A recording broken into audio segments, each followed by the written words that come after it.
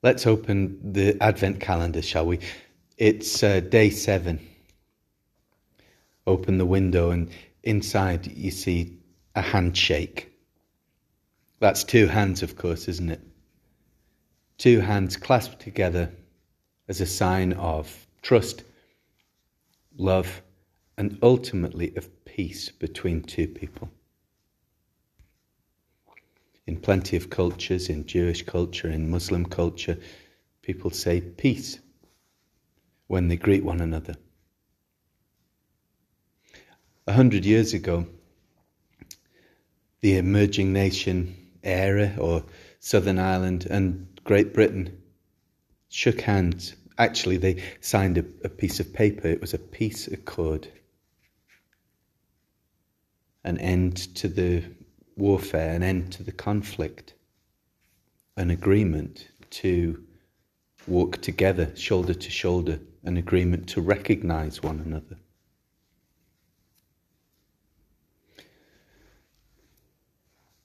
If the second week of Advent is about peace, let's think about the handshake that God extended across time and the universe by sending his Son in the likeness and the form of human flesh in Jesus. This offering of peace was to reconcile people to God and people to people.